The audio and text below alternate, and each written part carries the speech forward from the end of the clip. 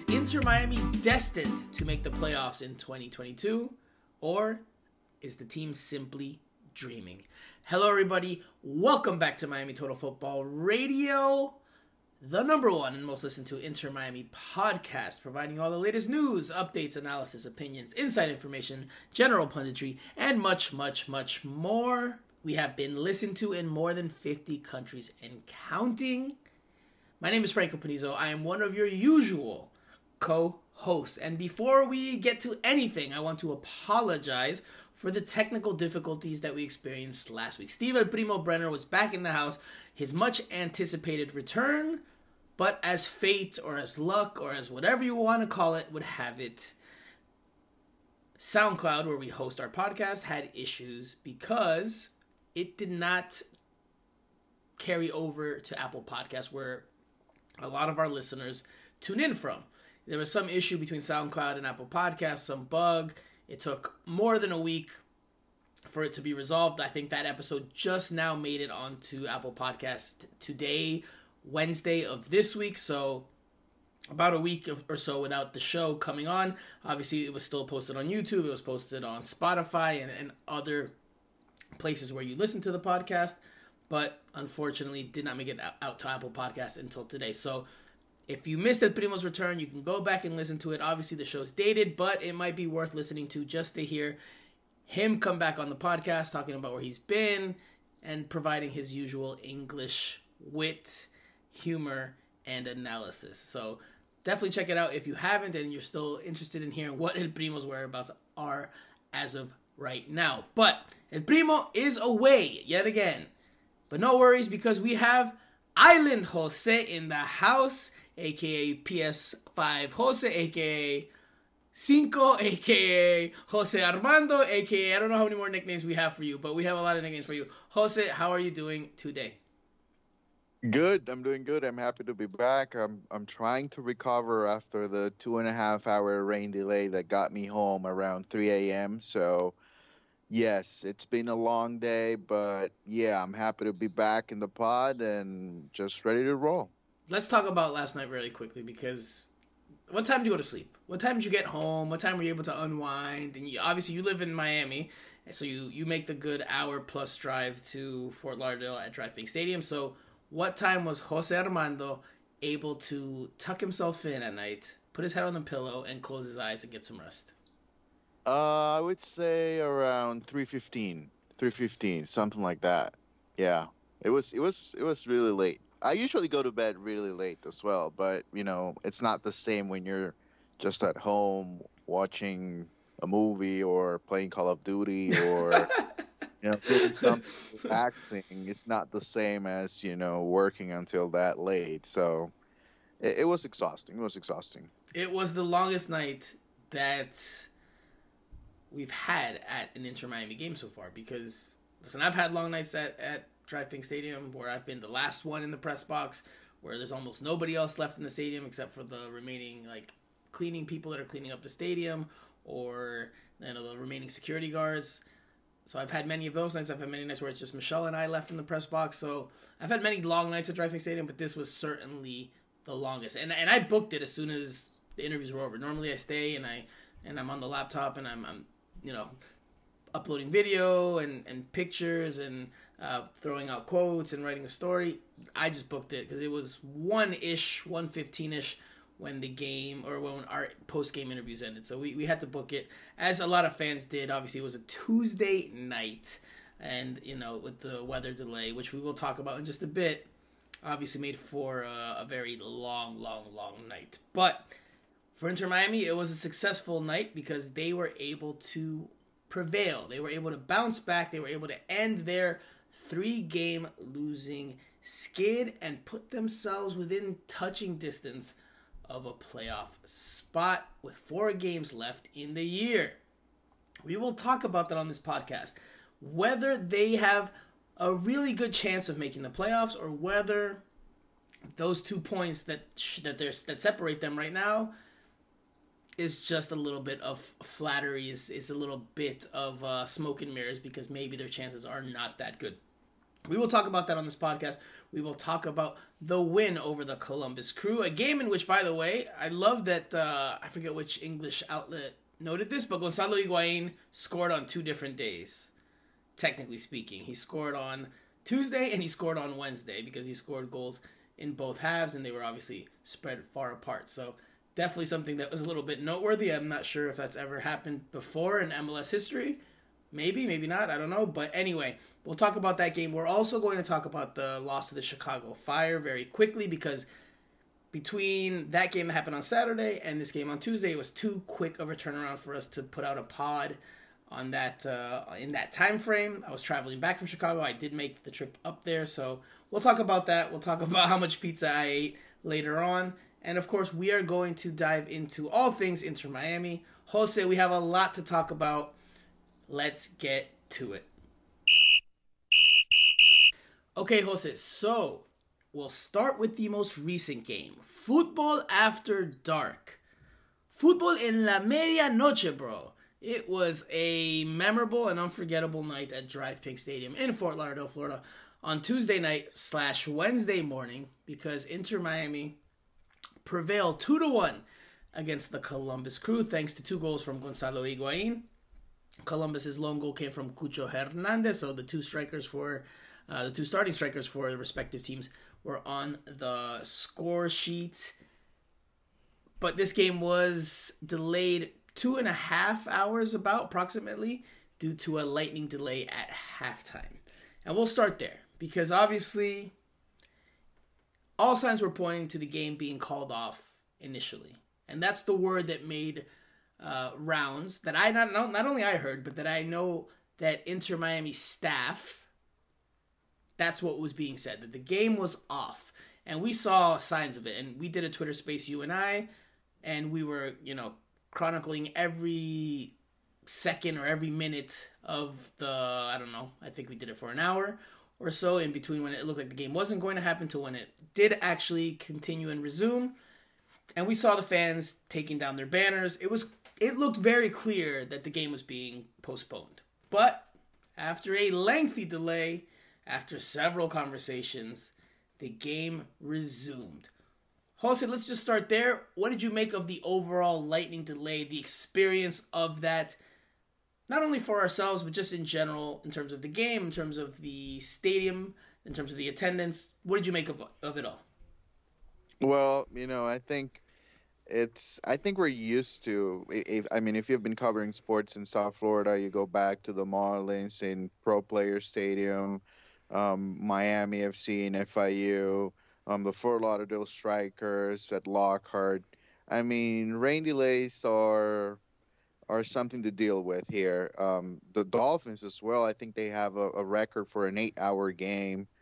It's been crazy. Whenever a rainy season comes by, you come to expect every time you go out to a sporting event. But I thought last night, it was unfortunate because, for the people that went to the match thinking this is a big, big matchup here, 2 teams fighting for 1 playoff spot. If you went with the desire to watch a big matchup, a very important game in the season for both teams, and you have to go home at the halftime mark, then that's really unfortunate for the fan that bought a ticket and drove over there. So from that standpoint, I felt bad for the fans because most of them left.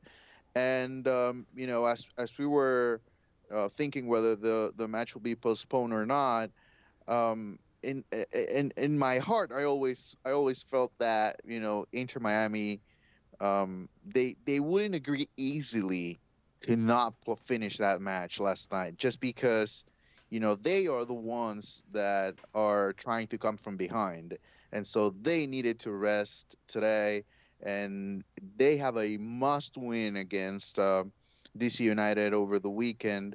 So as long as it remains Inter Miami trying to come from behind, then I think they want to take as much time as they can to prepare games. And so that's the one thing that caught my attention. I said, I don't know if it's a good idea for Inter Miami to postpone this match and play a second half on some other day or just tightened the schedule even more than what it is right now because of the Orlando game. So I don't know. I could be wrong, but I'm not even. I mean, I don't know. I don't know. I don't know if there's a set MLS rule for like the amount of time that a game can be delayed before it has to be postponed. I don't know if that rule even exists. Could be a game by game scenario, a case by case scenario. It could be any type of thing. Maybe I'm wrong. Maybe there's something that I'm unaware of with regards to that type of rule. But if there's 2.5 hours, and I understand MLS is a league in the United States and Canada, so it's a league in a country or two countries that are very spread out. So it's harder to reschedule games, especially when you have one team traveling X amount of hours to another one via a flight. So I get the desire to try to make a game finish on the night it's scheduled by any means necessary or by, as much as possible. So I get that. But you just made up a good point. There are fans that went to this game, that paid money for a ticket, that paid money for parking, and they saw half of a game. I think, and this is a separate talking point, but I think there needs to be an established rule by MLS, and it can be ample in terms of the amount of time that teams should be able to wait or that fans have to wait, but there should be a set rule. Like, it should not be a mystery that 2.5 hours later the game may or may not be played. And again, the word that I got from sources and from what we saw, what was clearly being seen, whether the team publicly communicated or not, was that this game was going to be called off. Now, they stuck with it. They wanted to play the game, get it in, and they did. And we will dive into the game in just a bit. But there needs to be a rule, I think, by MLS for all teams across the league and across all types of weather delays or types of things like this, where after a certain amount of time, okay, the game's postponed. And that's it. And that way it's clear cut, because leaving people in just mystery and just waiting for an official word and I had a lot of text messages. I don't know about you, host. I had a lot of text messages from Inter Miami supporters, from Inter Miami followers that were at the stadium that were like, hey, any update? And all I could say was, officially, no update. What I'm hearing is the game's off. That was initially. And people and not because of my comments, but people started leaving just in general, right? The stadium started emptying out as we got deeper and deeper into the night. But the game was played. It was played very late. It went well past midnight. Not sure how many people were left in the stadium. There weren't many. Not sure how many people tuned in on TV. There were not many. But I think there needs to be a rule. That's just my opinion. I think there needs to be a rule across the league for how long a game can be postponed. You want to make it 2 hours? Okay. You want to make it 2.5 hours? Fine. If you want to make it 3 hours? Okay. Whatever. But there needs to be a rule in place, because there are rules in places in other leagues, and there's FIFA standards for delays, and if a game hasn't hit this certain minute, then it has to be replayed from the start. You were talking about it on the Twitter space that we did while we were watching everything unfold before our eyes, whether the game was going to be played or not. I just think there needs to be some more consideration. I get it. It's a difficult league to manage, or to try to take everything into account, because there's so many time zones, there's so many teams, there's so many different variables.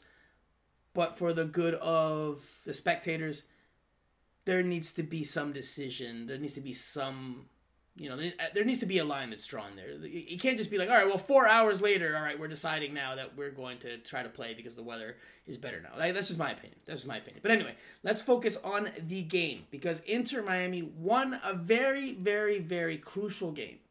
2 goals from Gonzalo Higuain, who continues to tear it up during the second half of the season. Now, this was the lineup that Inter Miami played with, or what they started with. Drake Callender in goal. He returned back in goal, replacing Nick Marsman, who is healthy but was on the bench. The back line consisted of DeAndre Yedlin, Ame Mabika, replacing the injured Damian Lowe, Ryan Saylor, Christopher McVeigh at left back. The midfield triangle that they started out with was Jean Mota as the 6, Gregory a little bit further advanced, and Alejandro Pozuelo also advanced. And then the front 3 from right to left, Robert Taylor, Gonzalo Higuain, and Ariel Lassiter. Now, Inter Miami changed formations in this game. We'll get to that in a little bit. But nonetheless, just to talk about the overall match. Higuain with goals in the 25th and 82nd minutes. That was those were. Well, there was a Cucho Hernandez goal sandwiched in between that for the Columbus Crew in the 41st. So it was even until late. Inter Miami finds a way to pull it out in the final minutes of regulation. Jose, your thoughts on Inter Miami's victory? Well, I thought we had um, basically two games within one, and not only because of the rain delay, but because of the Lightning way. delay. Lightning delay, Jose. Lightning delay, not rain delay. Yes, lightning delay. All right. Because of the way Inter Miami approached the both halves. I think the first half they were not as aggressive. They were very passive, and I was talking to you in the press box, and I told you I see no sense of urgency in Inter Miami, and that's a big match for Inter Miami. I mean, that's when coaches when you talk to coaches and they tell you, well, we have like five finals to go, we have to win every single game, we have to be aggressive. I expected Inter Miami to put that wording on the field and show from the first minute. And maybe they did it until from the first to the third minute of the game because they had two chances. But after that, they didn't have the ball. They didn't have a lot of possession. They didn't create a lot of opportunities, and they were not aggressive. So I did not like the first half. The second half, I think, from the whistle, it was different. It was different. It was just like they felt they felt free. They felt like, okay, we gotta go and win this game. It doesn't really matter what they're going to do. We're gonna take control. We're gonna dictate the tempo of the game. We're gonna be aggressive. And they showed something different in the second half.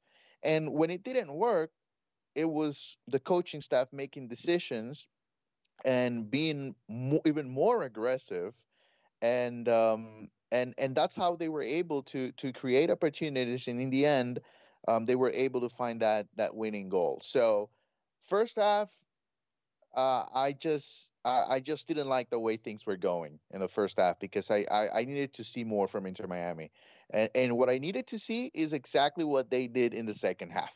I don't know if you agree with that, but I thought the second half was a lot more of the style that a team that wants to be in the playoffs at this point, that needs to win games, needs to show for the full 90 minutes. So it did work this time, but it might not work um, away, or it might not work against maybe teams like Orlando or Montreal. So it's a positive sign the second half, but that first half, if that happens again, it's something to think about. So you touched on a lot of interesting things. There are a lot of things that deserve to be talked about. Because I agree with you that the Inter Miami we saw in the first half was completely different than the Inter Miami we saw in the second half. I would say it like this. The Inter Miami that we saw in the second half was the Inter Miami that's been good during the last 2 months, or for parts of the last 2 months. The Inter Miami that we saw in the first half, despite the fact that they took the lead in the 25th minute off of a great counterattack, that Inter Miami looked like the struggling Inter Miami of much of this season. The kind of timid, you could say scared Inter Miami that was defending and not really taking too many chances and not really taking too many risks. They were back in being very organized, and I won't say they were parking the bus, but they were definitely in a defensive shell and trying to stay compact and looking to hit on the counter. The second half, when it was 1-1, and they had to push and they had to look for the go-ahead goal. They could no longer just sit back for 45 minutes, because if they did, Columbus was probably just going to knock it around and not take too many chances, and they were going to try to see the game out and take a draw, because a draw for Columbus was a good result, was a very good result in terms of the table and the standings. We'll get to updating you guys on that in just a moment. So Inter Miami was forced, right, based on circumstance, to have to look for the goal and have to push the tempo and try to take more risks. And that's what I think Inter Miami this season, the best Inter Miami, or the best version of Inter Miami that we've seen this season, and I'm not saying I'm not saying it's flawless, but the best version of Inter Miami we've seen in 2022 is when they play like that, when they take risks, when they push forward, when they leave spaces in behind, but they say, to heck with it, we're going to throw numbers into the opposing team's defensive half, and we're going to overload them, and we're going to have the numerical advantages, and we're going to impose ourselves on them. When that's the Inter Miami that we see, I think that's the best Inter Miami that this version, that this group, that this roster can be. When it's the other version, yes, they took the lead in the first half, but they did not play well in that first half. And 1-1, I thought was fair overall. The Columbus Crew were the better team in that first half, but they weren't all that dangerous. Inter Miami did a decent job defensively. They gave up the one shot that hit the post in the first half, and then they gave up the goal. Besides that, not a whole lot that the Columbus Crew generated from the run of play. But still, to win, you have to score, right? And Inter Miami needs to score, and they need to win to make up ground and reach the playoffs. So that second half, that's the Inter Miami that I think we need to see. That you have to take those chances. And look, if you give up a goal and you fall behind because the defense makes a mistake, you have to live with that. You have to live with that. I think you have to live with that. Because I think that is the best chance you have of winning games. I think it's the best chance of trying to make the playoffs. The other version, the defensive version, the pragmatic version, the look to just counter version, I don't think that that's going to work. And I don't think it worked. And look, Phil Neville noted it after the game. And I think, look, it's good. It's good that he says it, but it's also good for us to talk about it. If his initial game plan, because he did say in his post-game press conference that the 4-3-3 that he started the game in, he had to switch it to a 4-2-3-1 before finishing the game in a 4-4-2 diamond setup.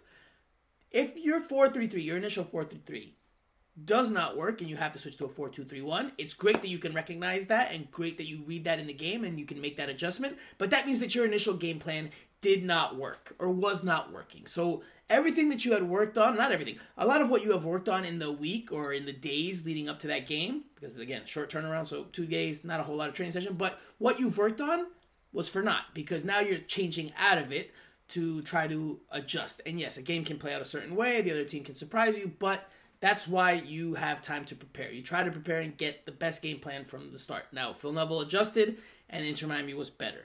So, 100%, kudos to Phil Neville and his staff for recognizing that. Kudos to Inter Miami as a team for being able to implement that more attacking style.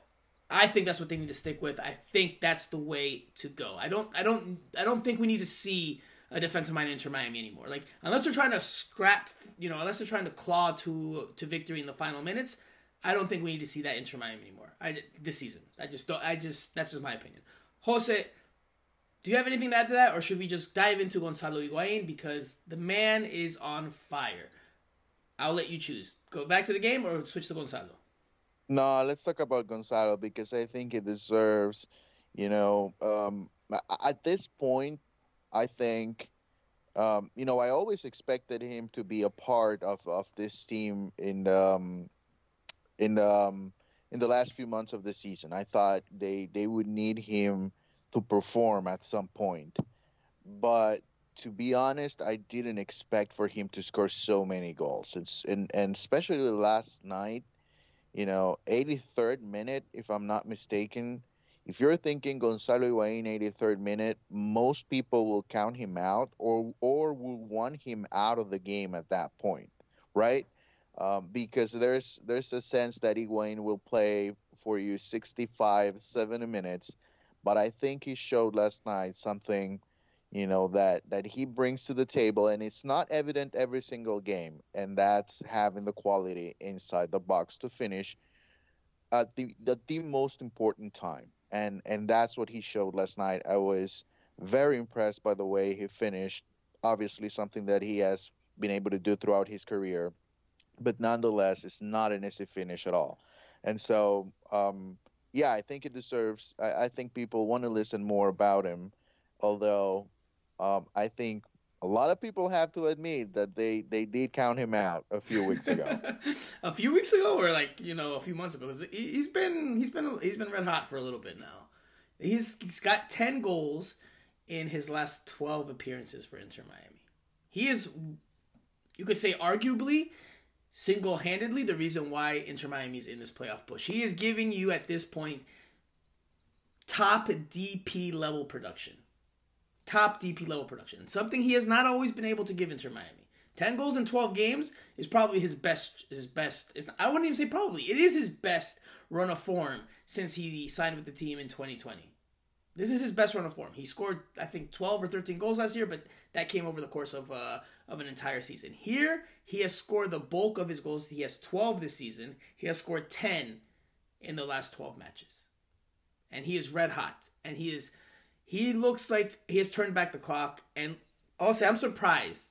I'm surprised that you did not give me stick. Because in July, in that game against Dallas, I did say that I think he was done. That I did not see him being able to provide much more. And although I did note, to be fair to me, I did note that maybe the Heat in Dallas in the middle of July, that could have impacted him because he was coming back from not playing a whole lot. So I did note that, but I did think that from what we had seen up until that point in the season, that there wasn't much more he was going to give. There was not much more, but he's proven me wrong 100%. I can acknowledge it, no problem with that. Gonzalo Higuain has turned back the clock.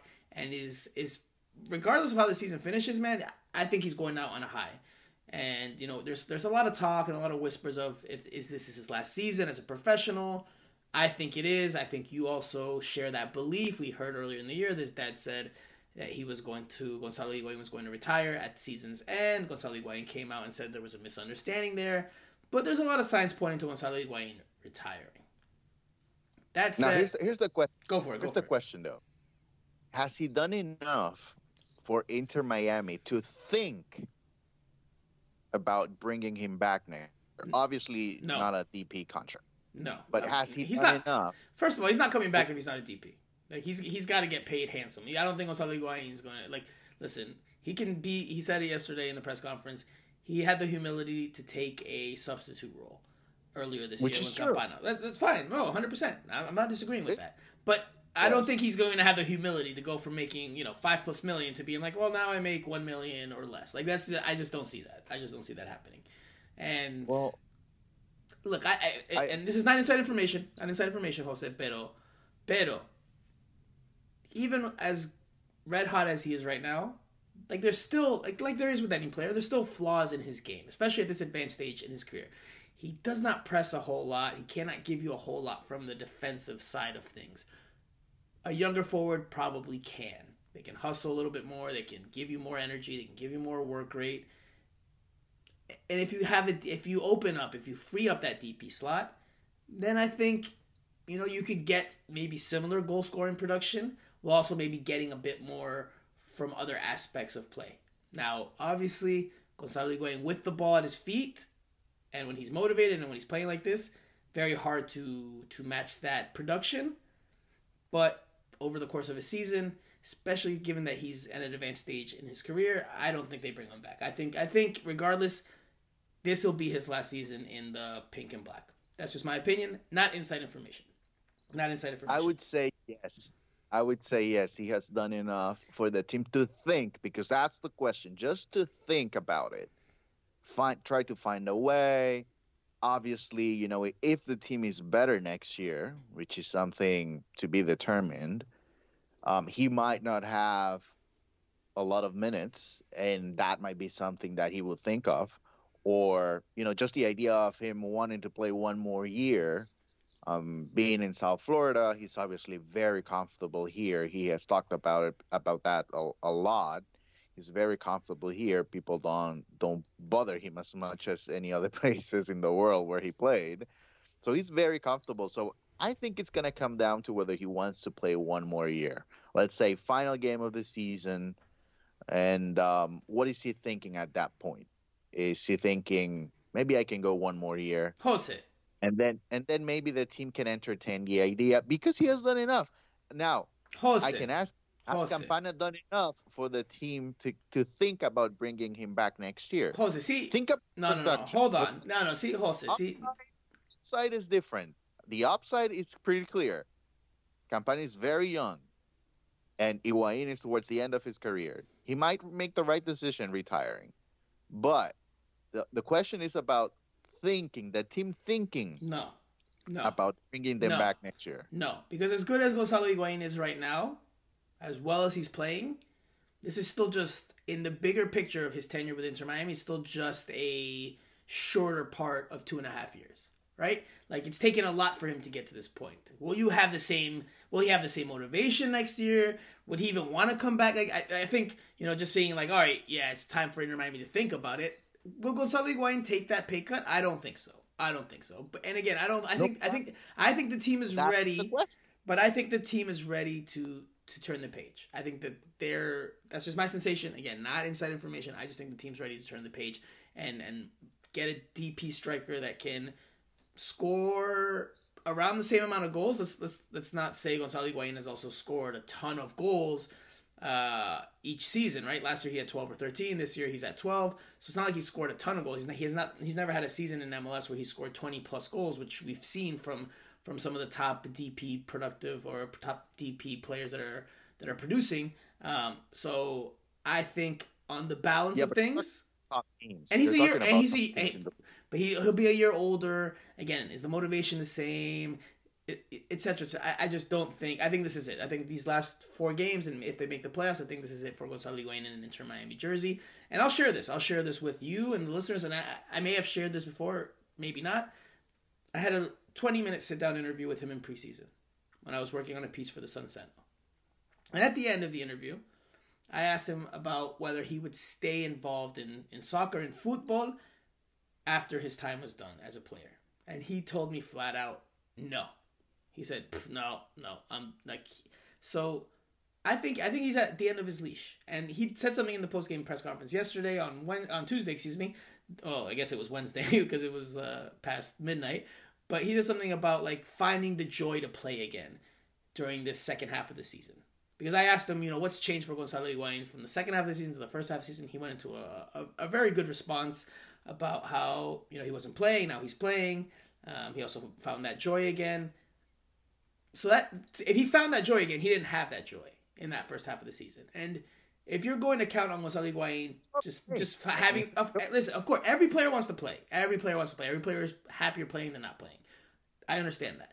But if you only get the best out of Higuain when things are going in his favor, well then, when you're really analyzing that and you're really taking stock of that, if you're Chris Henderson, if you're Phil Neville, I mean, then, yes, he's playing well right now. Enjoy it, take full advantage of it, capitalize on that. But I don't think that they bring him back. I don't even think that they really think about it too much. Like unless he's willing to take a massive pay cut, which I just and is okay with being a spot starter next year, which means he comes off the bench often. I just don't see it. But anyway, let's switch gears to something else involving Gonzalo Higuain. And I was so happy, thank the heavens, that I was able to ask the question in the press conference about the trash talkers that he has had.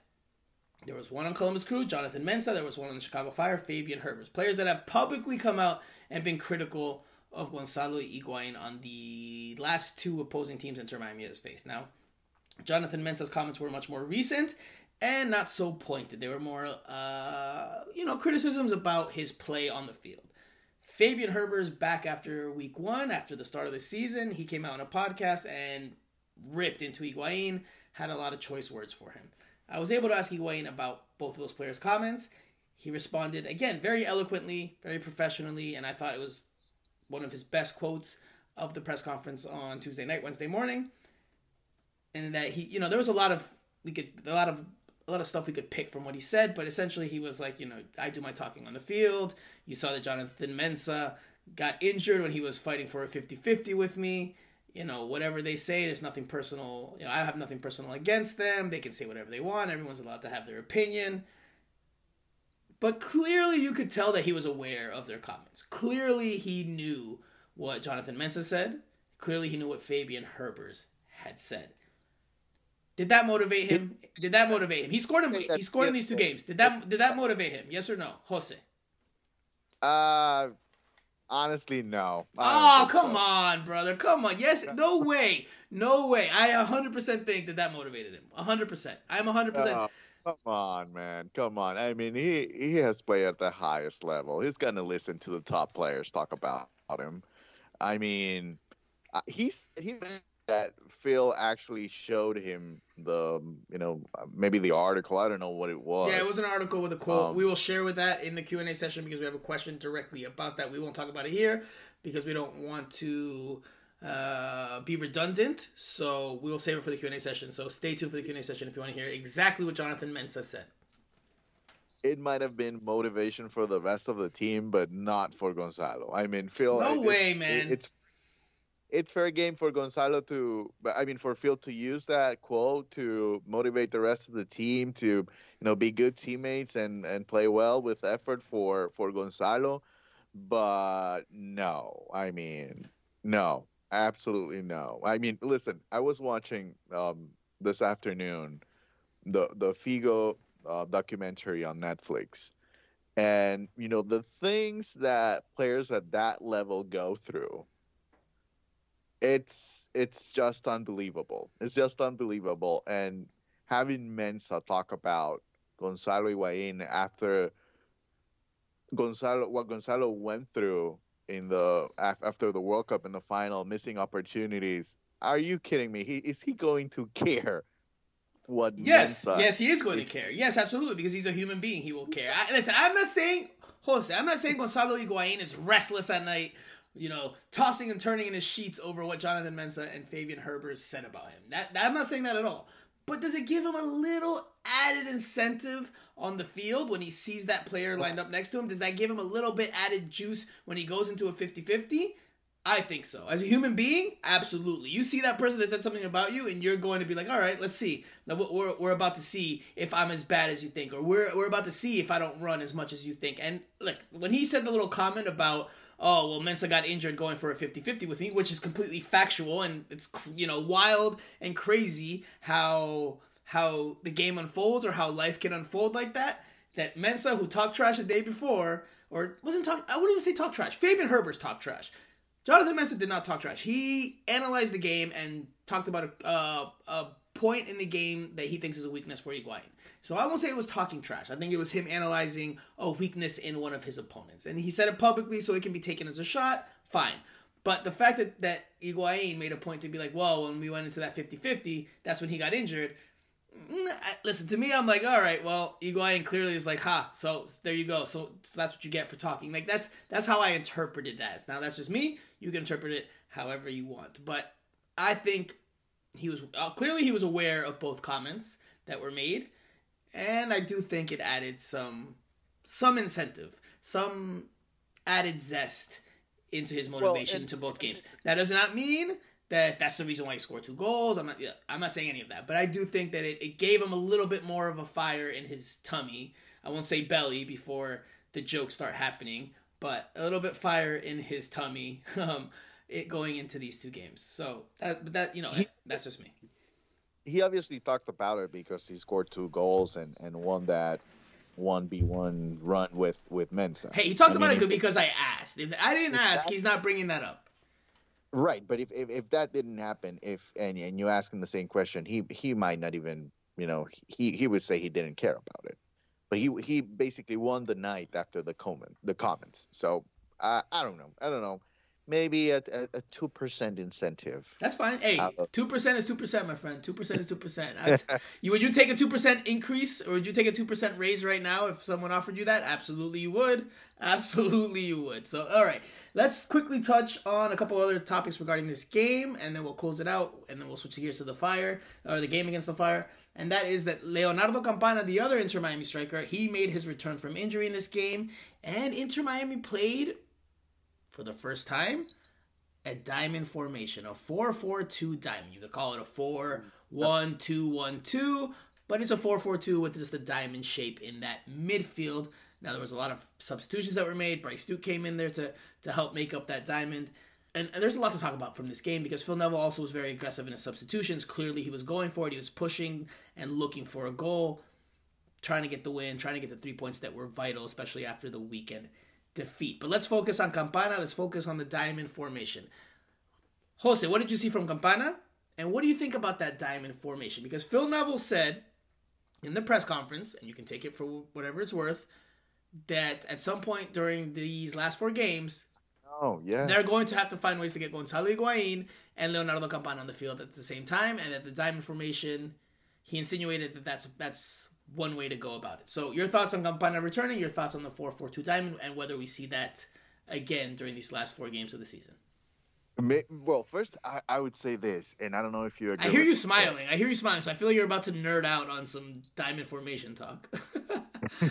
no, no. What I'm going to say is that I think Phil made a mistake Really? in saying publicly that using the diamond, it's part of a plan moving forward. Because if I'm Wayne Rooney and I'm preparing for this game, and then I know exactly what Inter Miami is going to do, right? I know what's the But they're plan. not going to start the game like that, right? I don't No, see that. but I know what could happen. Obviously, looking at the starting lineup, then you have an idea of what they're going to do, and then you know what's Plan B, because he clearly said it. Right, So you know how to counteract or counter rest what they might do, right, which you can prepare for. Fine, but Jose, right, like let's take a full picture here. Now, I'm gonna interrupt you there just to take a full picture because let's be fair, or let's take a bigger picture look at this. Phil Neville, I think, is a great public speaker, like a great talker in press conferences. He's someone that always gives you something to chew on, gives you a good quote. I think he's great in that aspect.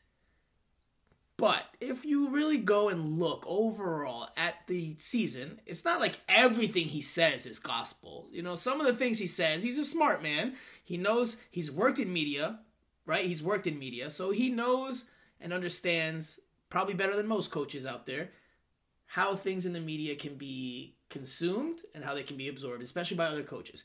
There's been times where he has said things this season that actually don't come out to fruition at all. Between the Chicago Fire game, or right after the Chicago Fire game, and before this Columbus Crew game, Phil Neville said, they're going to have to look at Emerson Rodriguez, Victor Ulloa, May Mabika. He named a bunch of different players because he was talking about freshness and needing freshness in the team. Did we see a right. whole lot of freshness in this team on Tuesday night from what we That saw on Saturday? yesterday, the diamond formation was real yesterday. But freshness, he was talking about energy and tired legs and getting fresher players out there. And we didn't see that. We saw Amema Bika replace Damian Lowe, who's injured, and we saw Ariel Lassiter come in for Indiana Vassilev. And I think that had to do more with production and rendimiento, like level of performance, than it had to do with freshness. So listen, Phil Neville did say that, and I would agree with you that I think it was honest and sincere. I do think that the 4-4-2 diamond formation is something he has up his sleeve, and I do think maybe he let it slip a little bit there, that's something that they might turn to. But it could easily be that they never turn to that again because, Phil Neville's just trying to bluff and throw other teams off. It's not out of the realm of possibility. I'll just put it this way. If they end up playing at some point during the week in the diamond formation, Wayne Rooney has no excuse, right? Because he basically from the press conference yesterday, and I know it was late, but I'm sure Wayne Rooney already listened to that. I mean, he should be ready for the diamond formation. Let's just say that. The other thing, Campana, I think it's not necessarily about performance, but about staying on the field for 30 minutes. I think that's the goal for Campana. Obviously, you needed to score in the game yesterday, and if he would have scored that goal, obviously that's a confidence booster and so many things. But I don't think we can demand a lot from him, especially in a game after a rain delay and so many things coming back. So I think it's about the 30 minutes, and that's mission accomplished for him. And starting on Sunday, then I think we can start to evaluate a little bit more what he needs to do. Obviously, he needs to contribute because at some point, I would say it's going to be really, really hard for Inter Miami to make the playoffs with only Gonzalo Higuain scoring. So Leo Campana needs to become an option as quickly as possible. He needs to score goals. And but yeah, I think the performance yesterday was just okay. I think it was just about getting him on the field. Quickly, do you agree with me that he looked every bit a player coming back from injury during his cameo? Which is understandable, but sometimes players come back from injuries and their first game back, they look razor sharp and they score a goal and they have a decisive moment. Did you agree with me that he looked every bit a player that's coming back from an injury? Yeah, absolutely. Okay. Yeah, I think it was last night. I think it was all effort. It was about him running a lot, finding his touch again, finding his rhythm again. Right. Yeah, 100%. Okay, and as for the Diamond 4-4-2 formation, even though I try to give the benefit of the doubt that maybe Phil's bluffing or just like the possibility that Phil's bluffing, I agree with you. I think that 4-4-2 is in the cards for another look down the stretch. By the way, Jorge Mas and Jose Mas both entered the press conference room on Tuesday night, Wednesday morning. I don't think I've ever seen that before in Inter Miami's history, where they've both entered the press conference room. And it threw Phil Neville off for just a slight second while he was answering, and he looked over to the right and he saw Jorge Mas. It threw him off his train of thought, and then he got back on track. But interesting that the Mas brothers came into the press conference room after an eventful night. I would say usually they might have guests, people that are in the stadium that they want to talk to after the game, and probably last night everybody left. There was nobody. There was nothing. So what you're saying is that they joined us in the media room because there was nothing else for them to do. That's what you're saying. Oh yeah. So let's just go check things out and see how they do. Okay, I was going to ask you what you take away from their presence there, but okay, that you just gave me the answer. Okay, all right. Quickly, let's touch on 2 goals. And we're going to debate, but let's do it very quickly, Jose, because we're going long and we still have to talk about the Chicago Fire game and the playoff outlook. Okay, very quickly. Inter Miami's goal that they scored, the first goal, because the second goal, you already touched on it. Gonzalo Higuain scores a hard shot to the near post after a nice feed from Pozuelo. You could say Eloy Room should do a better job of covering his near post, but nonetheless, we've talked about it a little bit. Very quickly, you were raving about a certain movement on the initial goal, the opener, Gonzalo Higuain's goal in the 25th minute. What was that movement? What did you love about that goal? Share it with the people.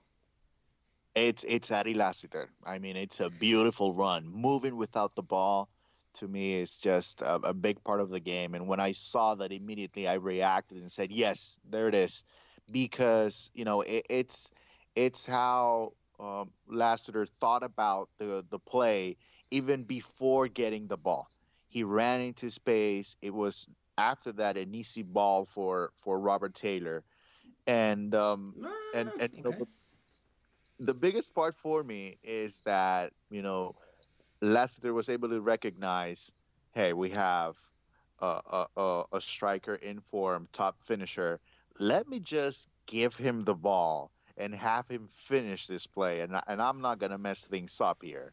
And making that decision as well, because he could have very easily taken the shot on goal, but he makes the decision to make the pass, the extra pass to Gonzalo Higuain, and it's an easy finish for him. But I think the goal, Leicester should get a lot of credit. That's a real assist. Unfortunately, towards the end of the season, I'm not going to think a lot about assists because of the secondary assist.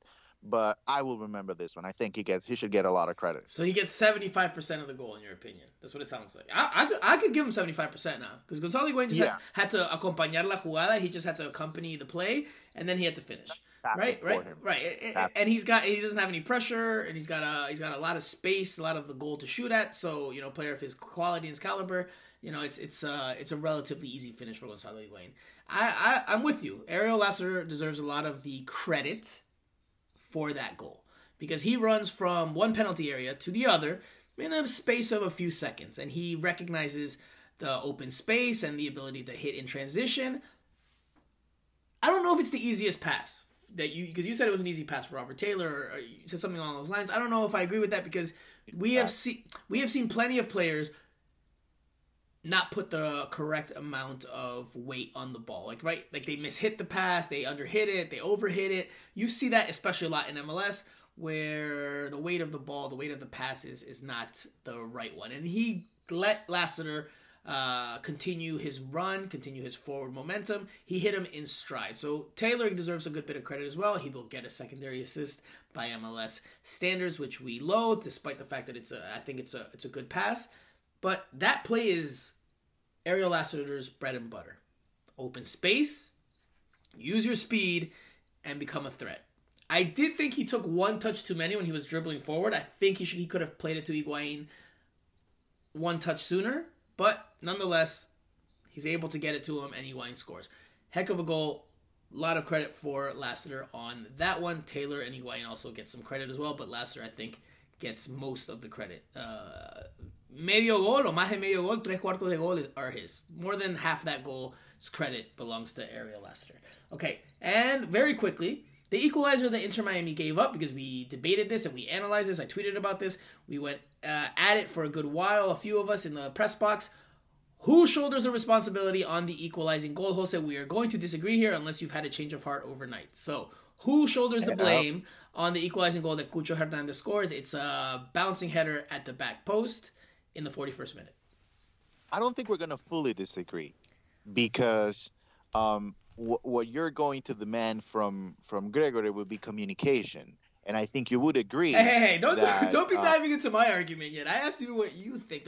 Some of these listeners did not hear the space. Some of these listeners did not hear the Twitter space. So you're jumping ahead. That's true. All right. So what I'm saying is that Mavica needs to make that play. He's taller. I mean, I think he makes a bad read. Cucho right behind him or next to him, I should say, not behind him because he was behind Gregory. And I think Gregory makes a good run to the middle. Obviously, Sailor is the left center back. He's not very well positioned, but very close to where he needs to be. And he's not a factor in the play because, the ball goes over him. And that's Mavica's ball as the right center back. As he moves back, he makes a terrible read. Cucho makes a good move as well, stops his run, takes a step back, makes a good read on the ball, gets the header, bounces the ball, goes in. I think, it's on Mavica. I think it's on Mavica. You would say otherwise. Go ahead. I think Mavica and Gregory shoulder responsibility there. And I'm not saying, if I really had to analyze it and really try to divvy up the percentage of responsibility there, it's a tough challenge. It's a tough exercise. Because, yes, Mavica ball watches, but so does Gregory. And you were arguing yesterday that Gregory he did the right thing tactically by getting into his central position in the penalty area to try to thwart some danger in case a ball is played there. And then Mavica does need to cover Cucho. And I agree with that. But Mavica is a professional player that has, less than probably 20 first-team appearances. And Gregory is the team captain and a more experienced and more seasoned and more veteran player. He needs to communicate to the young center back, hey, I'm releasing the mark. You have to pick him up. That there's no communication, to me, is a massive breakdown. Now, they're not the only two responsible there. Ariel Lassiter, for all we have raved about him on the opening goal, he was dribbled by like a traffic cone on Inter Miami's left flank, which is where the cross comes from. So that's where the initial breakdown comes from. Then Christopher McVey, who's clearly not a natural left back, but is playing left back again, or has been playing left back and did so again in this game. He does not put a lot of pressure on the cross. Someone that has a little bit more speed probably closes down the cross and makes that attempt a little bit more intensely or more aggressively. But Christopher McVey, because he's slower, because he's a center back, he holds up and to try to make sure that nobody rounds him, right? Like no one le hace un pique, no one sprints by him with a quick burst of acceleration. So he kind of holds his ground as opposed to maybe coming out harder to challenge the cross. So there are other breakdowns in the goal, like there are in most goals. There's multiple breakdowns. But I think the biggest one comes from both Gregory and Mavica. They're both caught ball watching. They don't communicate. And Gregory is the captain. Gregory is the experienced one. He has to communicate more so than Mavica. Yes, they both need to talk. They both need to be on the same page as part of chemistry. But Gregory is the one that shoulders more of that responsibility in terms of the communication. Now, in terms of the goal and divvying up responsibility there, I think it's a tough exercise. I think it's fairly even. There's no way. This is where I have a problem with your analysis because, you're demanding communication from Gregory. And even if Gregory would have shouted several times to Mavica, "You got to pick him up." That doesn't guarantee this he's going to pick him up. But it raises the because he's chances not. that he's going to pick him up, right? It raises the chances he's picking him up. It's not a guarantee. What makes it a guarantee if Mavica is well positioned and properly attacks that ball. That's the thing. If he's well positioned and he's able to get a glimpse of a touch on that ball, then there's no goal. There's no goal. I mean, he definitely misreads the cross and misreads the height of the ball coming in, and definitely doesn't mark Cucho Hernandez. So I agree with all that. But again, Ame Mabica, even though he did very poorly on that play, and I thought he bounced back in the second half, despite looking a little bit nervy at times, a little bit shaky at times. I still think he held up well in the second half. He bounced back. But yeah, clearly he needed to do better there. But I think Gregory could have also helped his teammate there. There's in all sports they say there's players that make their teammates better. Gregory needed to help make his teammate better on that sequence, and I don't think that he did. And I think that when Inter Miami looks at that and when they analyze it and when they're like, all right, what could we have done better there? I think communication is absolutely something the film level and the staff will address, or that they would talk to the players about. But anyway, by the way, I mean we cannot be 100% sure that Gregory didn't say anything. I mean, we would have. You don't see him ever look. You just see his. Listen, you're right. I can't say whether he mouthed, "Hey, I may pick him up." We don't know that for sure.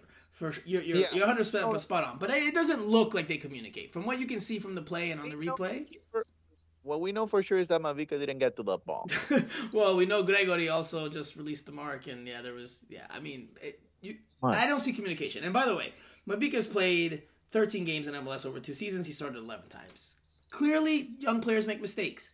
You have to help them along the way. I think Gregory definitely has some responsibility there, more than you're saying that he does. But anyway, all right, let's switch gears very quickly to the other game that Inter Miami played between the last time we had a pod, and that was against the Chicago Fire. Inter Miami lost that game 3-1. John Duran scored a brace. Xherdan Shaqiri scored for the Chicago Fire. The lone goal for Inter Miami came from Gonzalo Higuain off a penalty in the 77th minute. So, to recap, the Chicago Fire got off to a 2-0 lead in this one. Gonzalo Higuain made it 2-1 with his spot kick. Made it interesting, made for some, maybe they could pull it out, maybe they could get a result. But Duran scores off of a counterattack in the final minutes, and that ices it. I thought it was a deserved result from the balance of play, because Inter Miami had a nightmare of a game, an atrocious match. Did not look at all like the team we saw in the second half of that game against Columbus. This was the Inter Miami side that, again, I'm referring to when I say that it looked like the early season Inter Miami, where they just struggle, where they don't look like they have any real clear idea of how to attack. Now, this was the lineup that Inter Miami came out with. 4-2-3-1, Nick Marsman in goal. DeAndre Yedlin, Christopher McVeigh, Ryan Saylor, and Kieran Gibbs were the back four. Gregory and Jean Mota, the first line of the midfield. The second line of the midfield, Indiana Vassilev, Alejandro Pozuelo, Robert Taylor. And up top, Gonzalo Higuain. You could say maybe it was a 4-3-3 to start. My memory's a little bit hazy on that, but nonetheless, despite having Pozuelo back in the lineup, Inter Miami looked like a shell of itself, and it lost. I think deservedly so. Phil Neville said that as well, that he didn't think Inter Miami deserved to get anything out of that game because of how poorly that they played. Chicago Fire, which were going into that Saturday night match, underneath Inter Miami in the Eastern Conference standings, they look like the superior team, the way they knocked the ball around, the way the Inter Miami just did not pose much of a threat at all. So, what did you think of the performance and the result very quickly, Jose? How do you explain that? How do you explain that performance? Is it poor game plan? Is it just the road woes? Is it the mentality? What do you pin that on? Let's go there. How about that? I think the break didn't help them at all. I think the 10-day, it was 10 days. Yes, 10 days. Right. The 10-day break, I don't think that helped them at all. I would agree with Phil. I listened to the press conference after the game, the comments about, obviously he was not very happy. He thought about the team being fresh, but I thought in terms of the dynamics of the team, the rhythm that they usually show during that stretch in which they were winning games. I think they lost that, and they didn't show it against the Fire, and I was surprised. And on our WhatsApp group chat, I asked you guys like, what happened? What's going on? Why is this team not showing that energy that that's something that became consistent in the last month and a half, maybe 2 months. Was not there. I just couldn't get my head around of what was going on, and they were never able to pick it up and not to get ahead, but I think that's the game that will be a difference maker towards the end of the season in terms of making the playoffs. It was a big loss. It was a big loss because after that game, I started having. I did travel for this game, the first road game outside of the. Well, no, that's not true because I did go to Atlanta last season, but besides Orlando City game and an Atlanta United game, this is like one of the few games I've traveled to over the past few years since the pandemic. One of the few road games I've traveled to. So I took it in with a lot of the traveling supporters, a lot of from the Southern Legion, and a lot from Inter Miami's supporters groups. They had some fans in attendance. They had a noisy group. There was actually an incident with some Chicago Fire fans. I won't say the majority. It was like 3 Chicago Fire fans that caused a little bit of a ruckus, and there was a bit of an incident there. So I took the game in from there for much of the 90 minutes. Not the entire, but for much of it. And, they definitely made their presence felt. They're definitely making noise as they usually do. So kudos to Southern Legion and Inter Miami supporters groups. I think there might have also been a few members from Vice City, so shout out to them as well. But nonetheless, the fans turned up. Inter Miami did not. Inter Miami, the team, did not. Now, I think part of it is on the game plan because watching that game, I had no idea what Inter Miami was trying to do with the ball. I had no idea. So they had 10 days. You can say that their sharpness was affected, that their rhythm was affected 100%. Phil Neville, after the game, chalked it up to some inexperience and the team being young. I don't really buy that because Gonzalo Higuain's not young, Pozuelo's not young, Gregory's experienced, Jean Mota has some experience, DeAndre Yedlin and Kieran Gibbs are experienced, Nick Marsman's experienced. Yes, there's young players in the overall roster, but I don't really fully buy that the inexperience is the reason why they came out and struggled there. Now, because that wasn't evident on Tuesday when they played the Columbus Crew. I think that the game plan, whatever the game plan was, and I tried to ask Gregory post-game, I was the only one. I mean, obviously that they did the Zoom call, but I was in the room, the only media member in the room to ask questions, and I asked Gregory, with the first question of his part, what the game plan was, and he didn't give a direct answer.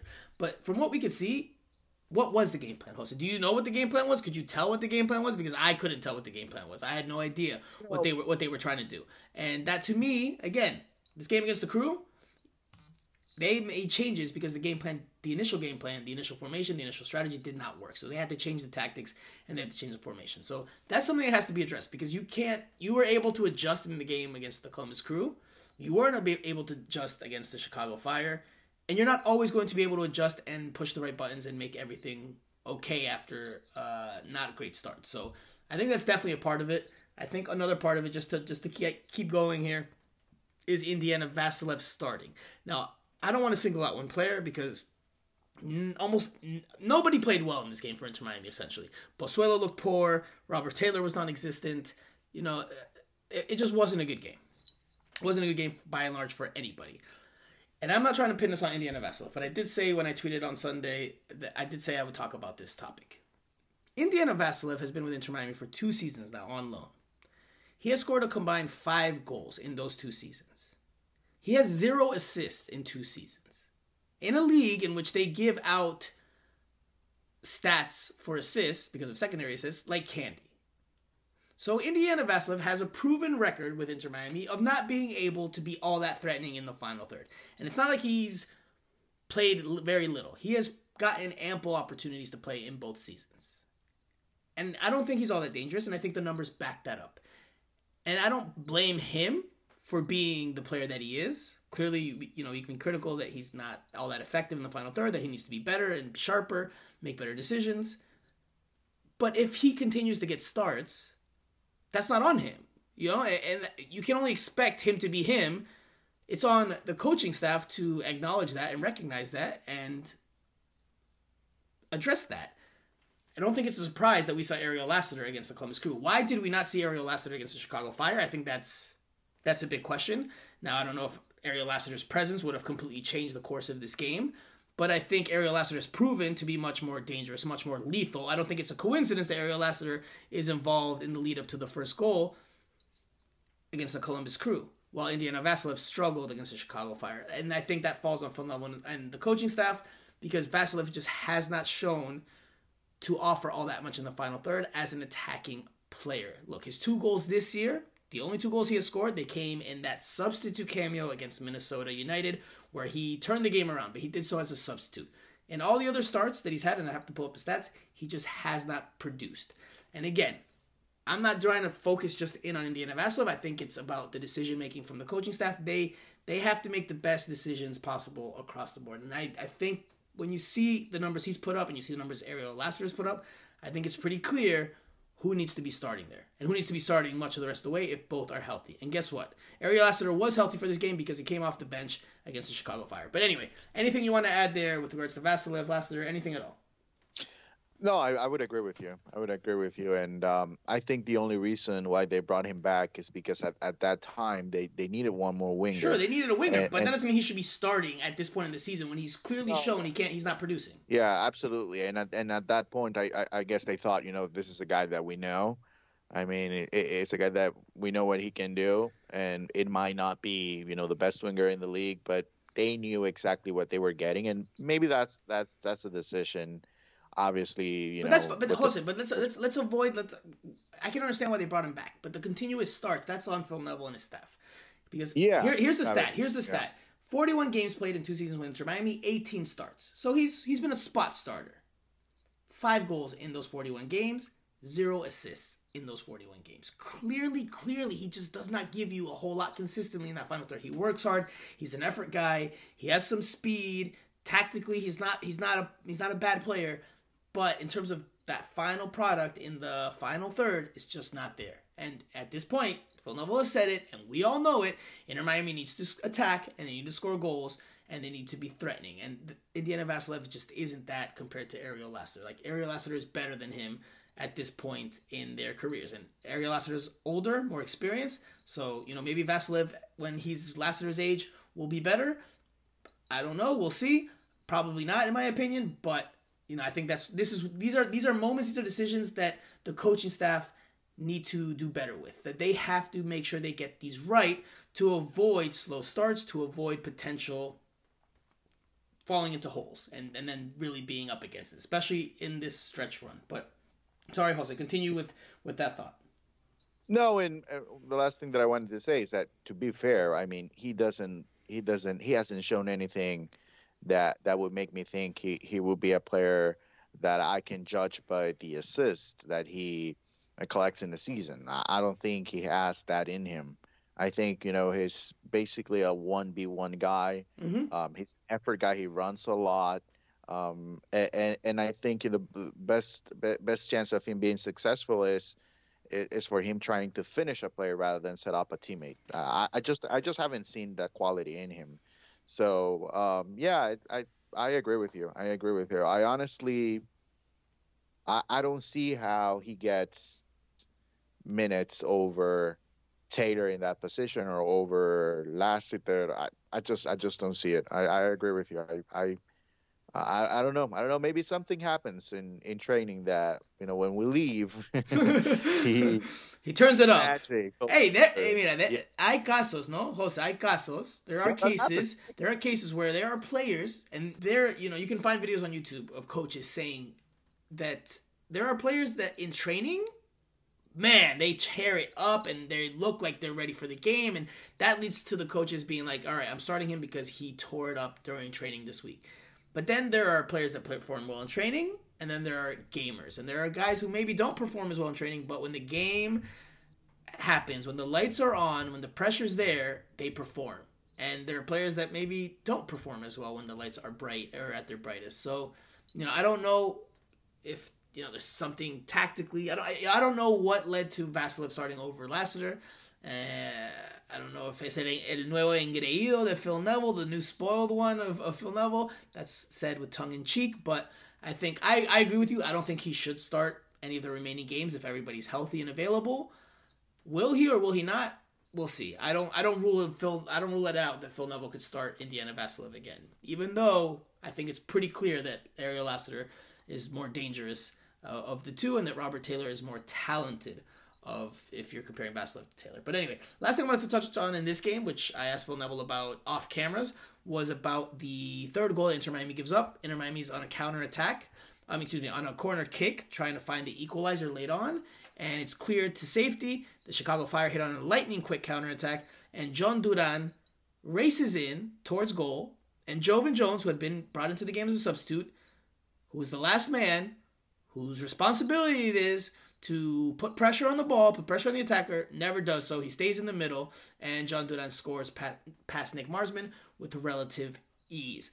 Very similar, almost carbon copy to the goal that Luis Diaz scored for the Columbus Crew in the previous game when Damian Lowe stayed central and he failed to put pressure on Luis Diaz, and that allowed Luis Diaz to race in and score the tally that made it 1-0 for the Columbus Crew in that victory at home for the Ohio side.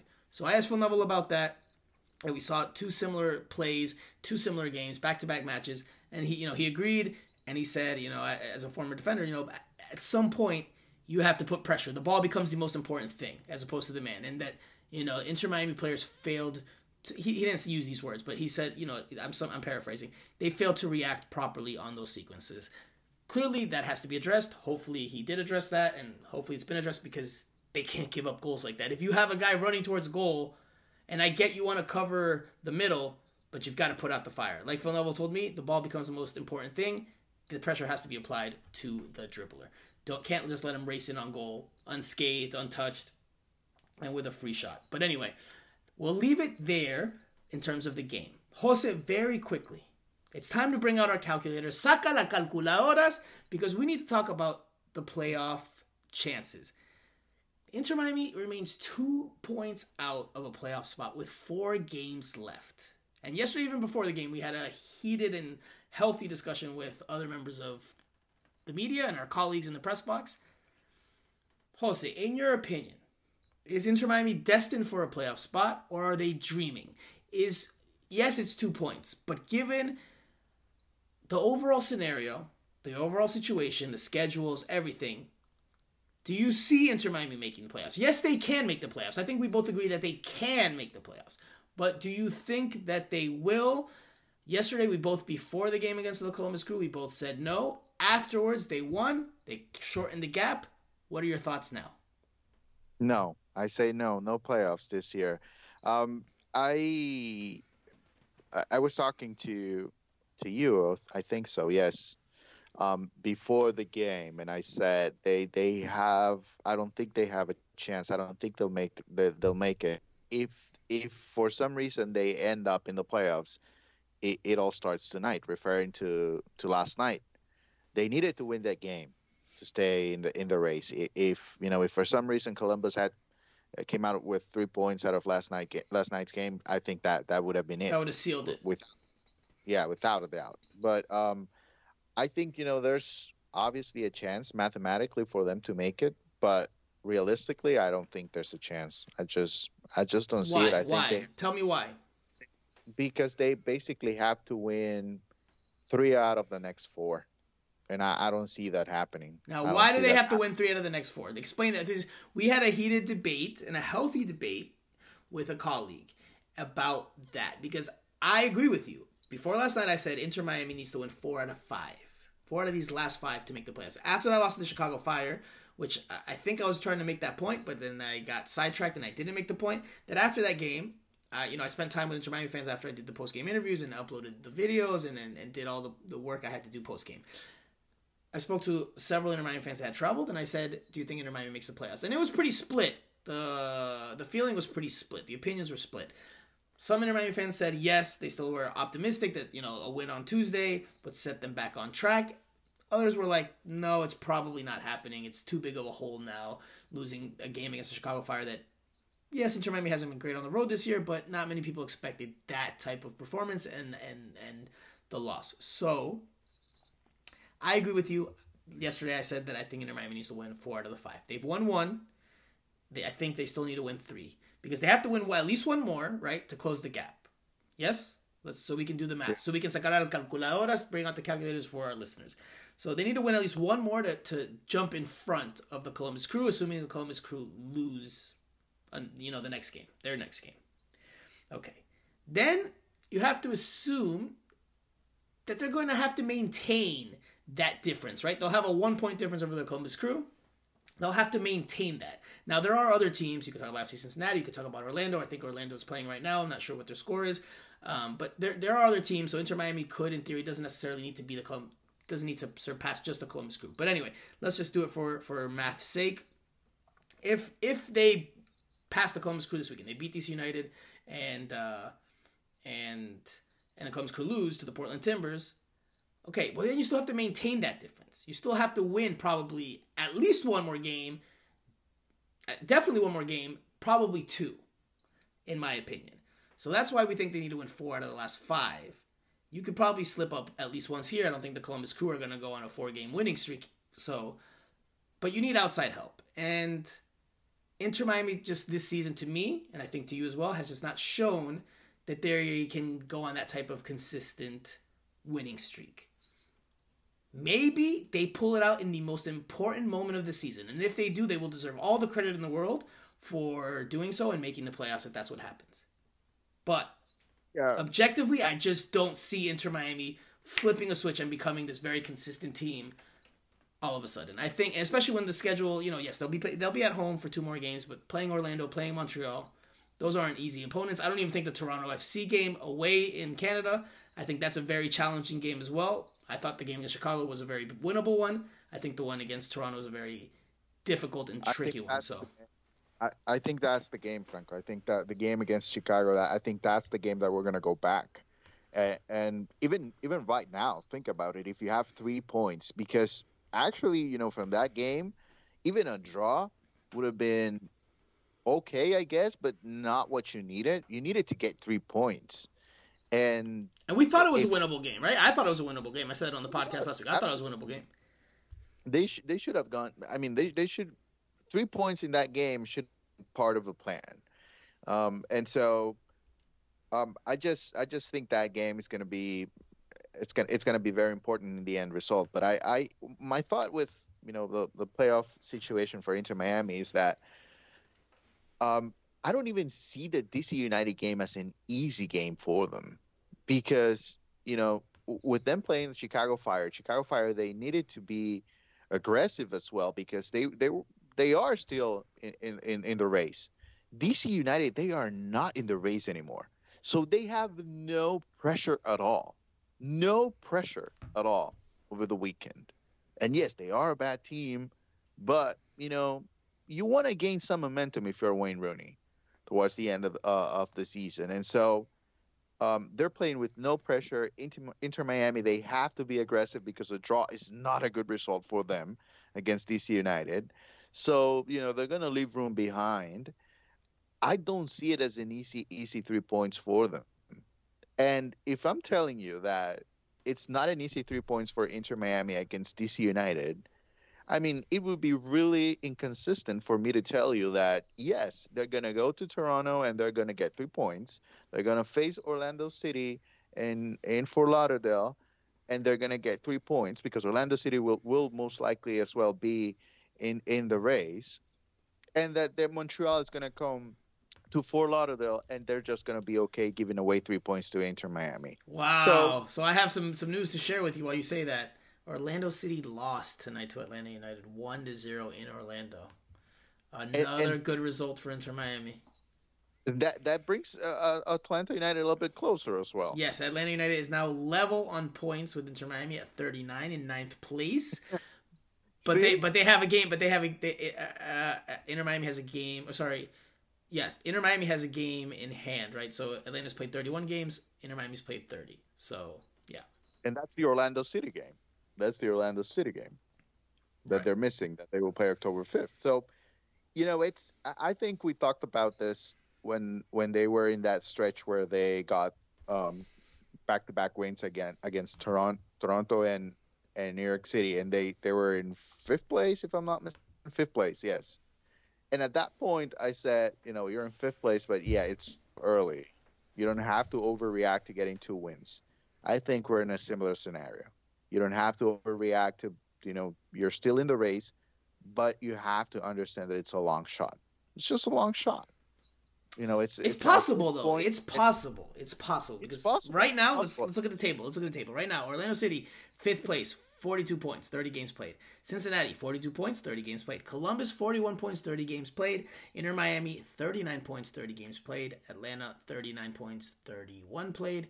New England, 38 points with 31 played. We'll leave it there because Charlotte has 35 from 30. They're still mathematically alive, but it's a tougher task for them. So it's possible for Inter Miami, but it's just going to take the type of consistency that's been elusive this year, and I just don't see that happening. I don't see that happening.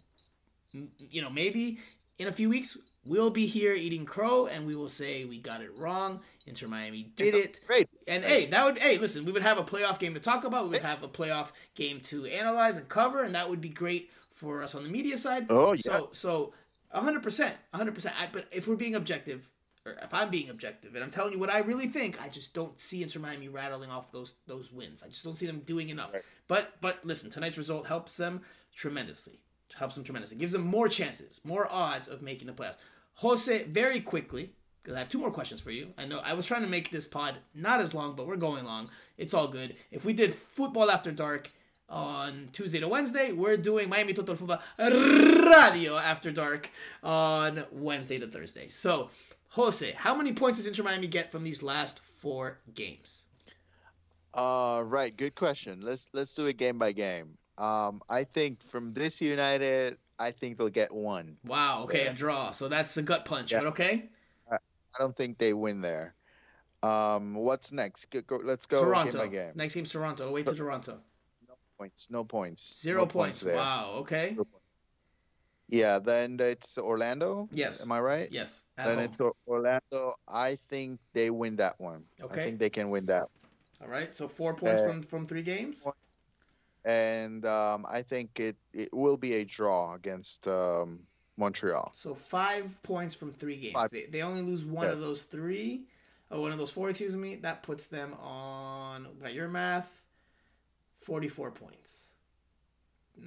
Yeah, probably won't be enough because if Orlando would win one more, that puts them at 45. Cincinnati wins one more, that puts them at 45. Columbus wins one more. If they're Final Four, that would put them at 44.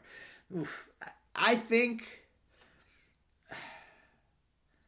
it's tough, man. I think they beat DC this weekend. I think they beat DC, and I thought they would beat Chicago. So maybe I'm being a fool again to expect them to go and beat the inferior opponent on the road. But I think they beat DC. I think they keep it interesting. Toronto is a tough one. That's a very key game for the rest of this. That could really sink them or lift them, and I don't see them winning there. They could get a draw. I just don't see them beating Toronto with their Italian DPs, and at home I just don't see it. Now Toronto won't have much to play for, but I that type of game concerns me for Inter Miami, especially on the road, especially against a team that has high quality DPs. Yes, Inter Miami just beat Toronto at home, but Inter Miami's one team at home and a completely different team away. So I have questions about that game. Then they play Orlando and Montreal.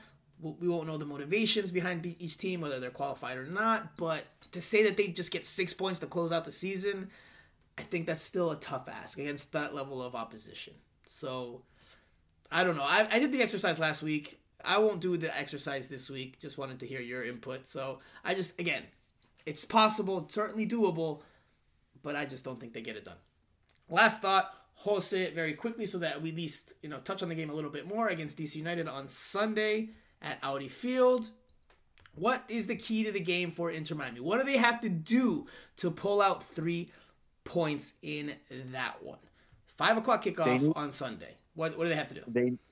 They need to find a way to keep the energy that they showed in the second half against Columbus. I think for me, Inter Miami is a team based on energy.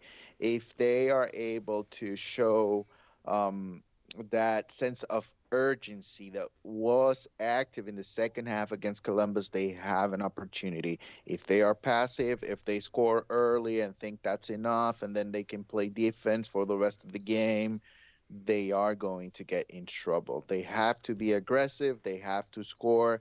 I would say if you can score 2 goals in the first half, go ahead and do it. Do not let DC United believe that they can win that game. You have to at some point, and especially in this game, you have to let DC United know I am a better team and I am going to win this game. If DC United is led to believe that they can actually win, even when they know what they're going through in the season, that they are the last place in the conference, then you'll be in trouble. So I think it comes down to energy. Okay, for me, very quickly, I will say that I don't think it comes down to energy, but I'll touch on what you touched on and something Phil Neville touched on in the post-game press conference on Tuesday night, Wednesday morning.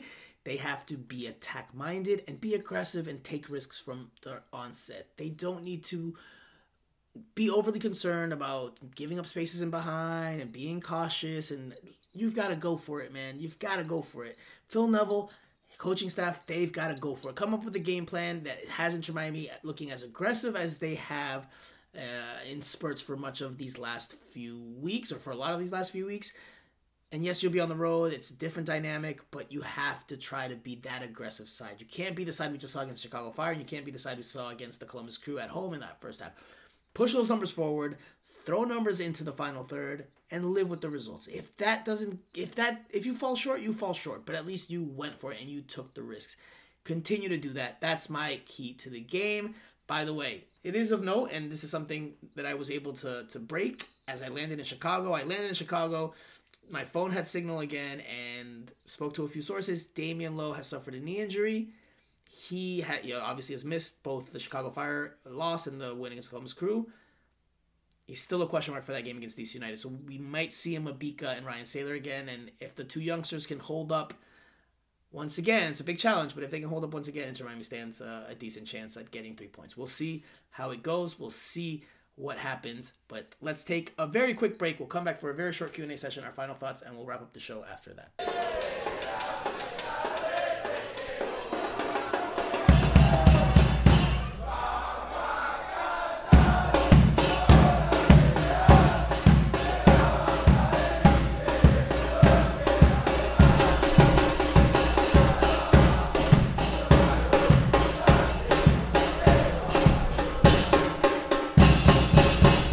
All right, everybody. Very short Q&A time because we've gone long on this pod. Obviously, we had to recap 2 games as opposed to 1. Not normally what we do, but given the tight turnaround, that's what we were faced with. So, the only question that we will tackle on this week's pod comes from Endo. And he says, what all did Mensah say before the game? If you could provide clear details and not leave anything out, would be cool. Okay, Endo, I've got your back. I've got you covered. This is what Jonathan Mensah said to media, and you can read it on the Columbus Dispatch's article. It was the preview match. So Mensah said this to multiple media members, but if you want to read it, so you know where you can find it, the Columbus Dispatch has it in their pregame article. We can keep the ball better, Mensah said. We can make them chase us. Obviously, we all know Higuain doesn't want to do that, so the more we make them run, him and Alejandro Pozuelo, it will be better for us. Take our chances. We won just 1-0 against them. We had a few chances where we could go up 2 or 3-0, but also be aware of their counterattacks. They've got some quick players going forward, like DeAndre Yedlin and Ariel Lassiter. Our rush defense needs to be a lot better. So again, he did not say anything, end quote. Mensah did not say anything, wow, like, oh, wow, what a criticism of Higuain. But, you know, when you're a coach and you're looking to add a little bit of motivation, even if it's only 2%, Jose, then something like that can be used to try to help motivate. And you know, maybe it did. We've already talked about that, but that's it. I don't know, Jose, you have anything to add? If not, we're closing the Q&A session very quickly. No, that to me that's not enough for Higuain. I think I've heard worse than that playing in the Sunday League a few years ago. So no, that wouldn't bother me at all. Okay, all right. Well, then that does it for the Q&A session. That's our shortest one ever. And by the way, I love how Jose. I'm like, Jose, you have anything to add there? He says no, and then he adds something. Just love it, love it. Island Jose is incredible with his Island Jose-isms. Okay, Jose. Not a lot, I'd say. Not a lot. Go on. Jose, do you have a final thought you want to share? If you do, go for it. I'll share mine after that, and we'll close out the show after that. By the way, Edison Ascona was recalled from his loan to El Paso Locomotive, so he's back with Inter Miami. Not clear on the details as to why. I'm working on finding out. But, Jose, your final thoughts. Final thought is on Honduras, Argentina. Big matchup coming up next week to South Florida. I can't wait for that game. Hopefully, and this is my final thought, just because I don't know if I'm going to be able on the pod next week, but just can't wait for that matchup. Tickets are almost sold out for that game. It should be a beautiful night here in South Florida. So hopefully, a lot of Inter Miami fans will be able to go to the game and enjoy Messi. That could be the last time that Messi comes to South Florida with the Argentina national team. So should be a lot of fun. But maybe not the last time in South Florida if he signs with Inter Miami at some point in the near future. He'll play for Inter Miami, but, at that point, his career would be not as relevant as it is right now, especially, before the World Cup. So that should be a lot of fun. It'll still be pretty relevant if he comes to MLS. There will be a lot of eyeballs on him. Maybe not as much. He's not playing Champions League, whatever. But still would probably be pretty relevant in my opinion. What 2 months before the World Cup in Argentina is a favorite to win it. There's no bigger. Okay, fair. Okay, all right. You got that one. My final thought is on. Obviously, I said I traveled to Chicago. It was my first time traveling to Chicago in a few years. Last time I went to Chicago, I was only there for a couple days. So it was my first real Chicago proper trip. I was only there for a couple days too, but I did more sightseeing and touristy stuff this time than I did last time, where I was only there for a couple days and I didn't do much. It was cold. It was the winter, so I didn't do a whole lot. So it was my first trip in Chicago where I got out and saw the scenes since 2009. So we're talking 13 years. And I have to reiterate, and I know this is a controversial take, and I know people that made it this far into the pod will probably tweet at me and say that I'm wrong, or that maybe some will agree. Jose, I don't even know what your thoughts are. Deep dish pizza is better than New York style pizza. I like Chicago style pizza better than New York style pizza. I know people say it's not pizza, it's a pie, it's this, it's that, it's a stew, it's too sloppy, it's too saucy. It has a lot more cheese. I'm a cheese guy. Give me Chicago deep dish. I love Chicago deep dish. That's all. That's it. That's my final thought. It's on pizza. So we will. This is really interesting because, to me, pizza is pizza. I don't see any difference. Hold on. Is that a crime? I like pineapple on pizza. Okay. No hate on that. I know some people dislike that. I know some people here will probably now tweet at you and say, "Oh, wow, how dare you? How could you be so blasphemous?" But listen, Jose, you can't say all pizza. You can't say all pizza is pizza because it's like no. It's like, listen, I'm not saying I hate New York style pizza. I love New York style pizza. I devour New York style pizza, but I think Chicago deep dish is better. It's like saying, like you did or like you do, we all love football, but does that mean that we think the Champions League is the same as, or the CONCACAF Champions League is the same as the UEFA Champions League?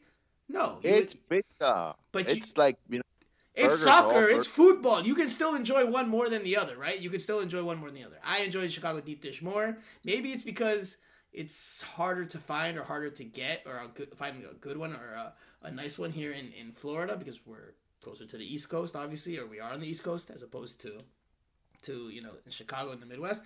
So maybe it's that there's an element of that at play, but I do like deep dish better. I don't know. I just have to get updated on my food information because just a few days ago I was watching somebody eat an apple, and then somebody else came over and said, "What type of apple is that?" And I'm like, "What do you mean? It's a red apple." And then there are different types of apples, Jose. It's a green apple. Apples are red or green. No, that's not true. See, we have to. Yeah. You're right. We have to brush you up.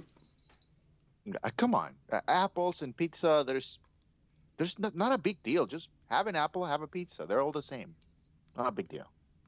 I disagree, but okay. By the way, I have to share this with the listeners because if you didn't listen to the Twitter space, this is a second final thought I'm going to share very, very quickly.